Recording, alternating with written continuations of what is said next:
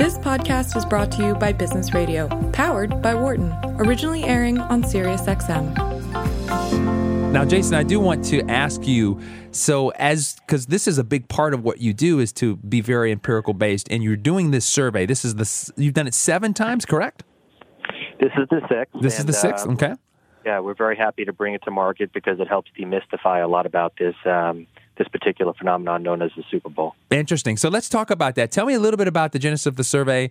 You know, how many folks participate in it, how it gets procured. You know, is it an online survey? Is it pencil and paper? How do you do this? How do you work it? What are the numbers in terms of participants, things like that? So as part of the BCW family, we work with a company called PSB, and PSB is one of the international leaders in market research. And they help many leading brands as well as emerging brands understand the behaviors and attitudes of a whole variety of different target audiences. So we've been working with them for 6 years now, and with BCW's annual Super Bowl survey, we look at some very serious types of issues and opportunities, but also we have some fun too. So it's not, pure, information that will go immediately into strategies, but also some fun stuff that actually has a big role in strategies, but will give people a bit of a flair for what the typical consumer is thinking and how they may be a little bit different than common perception. So we even put a fun question in our survey about whether or not fans would move their wedding date if their favorite team was playing in the Super Bowl. And give me the percentage. Yeah, so it's 29% of fans would move their wedding date if their team was playing in the Super Bowl, which I think is pretty considerable. But what I think is even more telling is that avid fans, and by the way, we break up our survey between casual and avid fans because they are radically different individuals. And sometimes, of course, they're at the same parties and watching the game together because it's not like you have one room full of avid fans and one room full of casual fans. But, right, exactly. So you got avid fans that are 42% more likely, and millennials are 38%, likely to move their wedding if it coincides with the team playing in the Super Bowl. Interesting. Yeah, I think what's very interesting about that, Jason, is that it really is displaying a kind of, this is the depth by which people are passionate about this, right? And they're willing they're willing to move their lives around because this is so important to them that it's actually part of their life. It probably this is what the data is saying. It has equal cachet as their wedding. So that's a very powerful statement. So tell me a little bit more about these how do you define an avid versus a casual fan? Is it like how much they watch, what they buy, all of the above? How do you define that? It's frequency and depth. So an avid fan is somebody who is absolutely consuming a lot of sports media and obviously information about the teams that they follow. In the case of the Super Bowl, it's somebody who's been following their team all throughout the journey, all season, and hopefully for them, their team makes it to the Super Bowl. And even if their team doesn't, they usually have an interest in things like fantasy sports and esports and other mechanisms where the game, even if their favorite team isn't in it, does impact their lives. And they're looking at a variety of different data. They are definitely data hungry. So they're consuming whatever they can from wherever they can, including Sirius. And they're making decisions based on that. The casual fan is more the communal fan. In other words, they like the idea of turning on a game or maybe even going to a game to be with family and friends. And they like the experience. They're not necessarily as in-depth as an avid fan in understanding the nuances of a football game or a baseball game, because we all know there are a lot of nuances in those sports. And with the Super Bowl, they do like, the commercials and the marketing, and certainly they like the halftime show. But what we found very refreshing year over year is that between both casual fans and avid fans, they're still tuning in for the game itself as opposed to all of the other goodness around it. So that's nice because, let's face it, it is about a game, and I like to see that. Although people do like the commercials, it's interesting to follow the changes in these behaviors, including with social media consumption.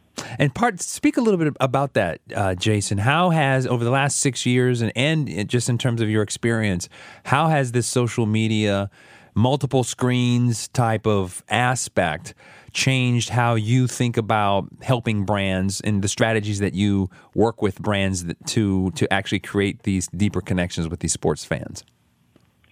So certainly there is a hunger to check out some of the marketing prior to the game, but we did find out that for the first time, when people want to see a commercial for the first time, it's actually through the game itself. Oh, interesting.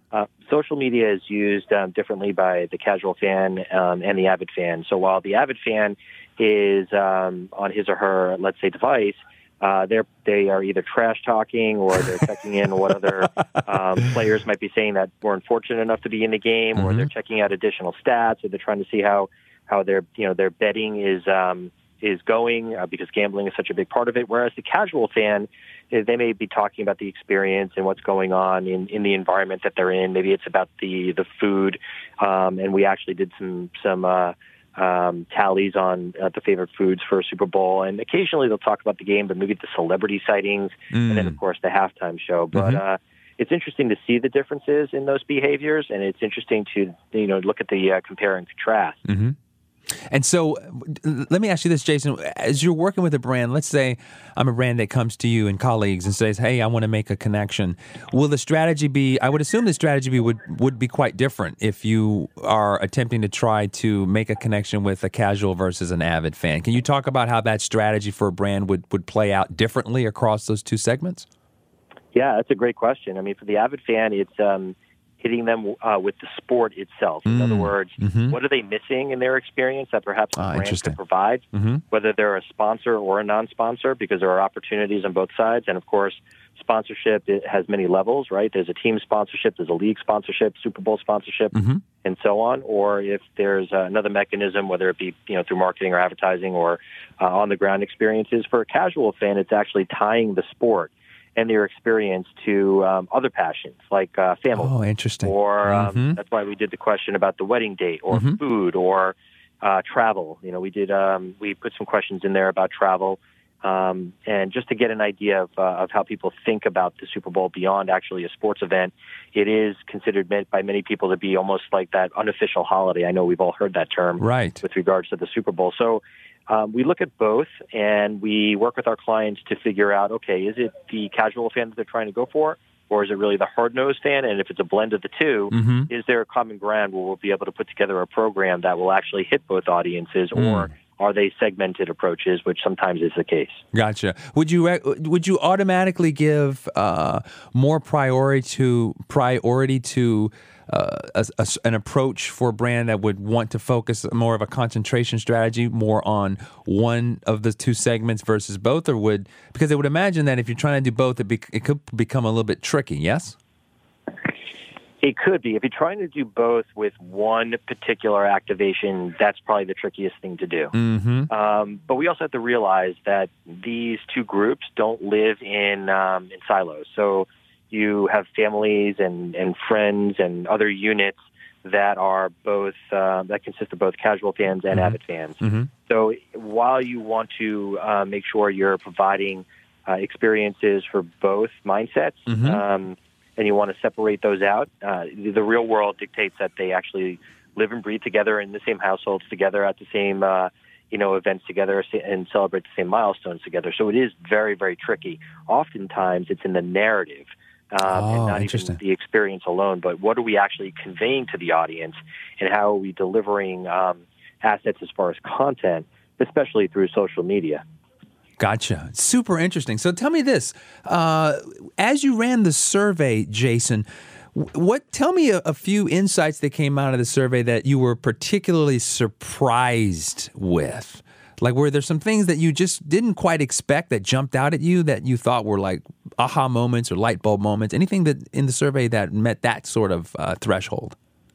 Yeah, actually, there were a few. In addition to what I was talking about the NFL having a future with a younger audience, which I think was very good to see. Yes. That's, of course, if there are new types of experiences that they provide to an audience that's seeking out more in gambling and more in esports. We found some interesting things about, let's say, an international market appetite for a Super Bowl. So fans are open to moving the Super Bowl to an international market, which really shocked us. Interesting. As 50% say that they would support a Super Bowl played, at a place other than the U.S. Now, of course, there are a lot of complications around that, time zones and travel and such. But millennials in particular are even more open to an international Super Bowl 71% of millennials support the notion, which is interesting because, that gives us a glimpse into the psyche of the millennial, which just by definition of, their activities with social media, they're much more international than perhaps some of the other groups. And then we found some interesting things about esports. So millennial fans are definitely looking to esports to enhance their Super Bowl experience. 50% of millennials said they would consider watching an esports event associated with the Super Bowl. So interesting. Imagine a halftime show diversion. And I know we've had those in the past. Some networks have done that, and there's been a whole variety of experiments. But, if there was, let's say, something more traditional like the halftime show catering to Gen Xers and Boomers, but maybe there's something alternative for millennials that are really consuming esports in a huge way tied into the Super Bowl. Interesting. That could be a big victory for not only the league, but a lot of brands that are tied into football.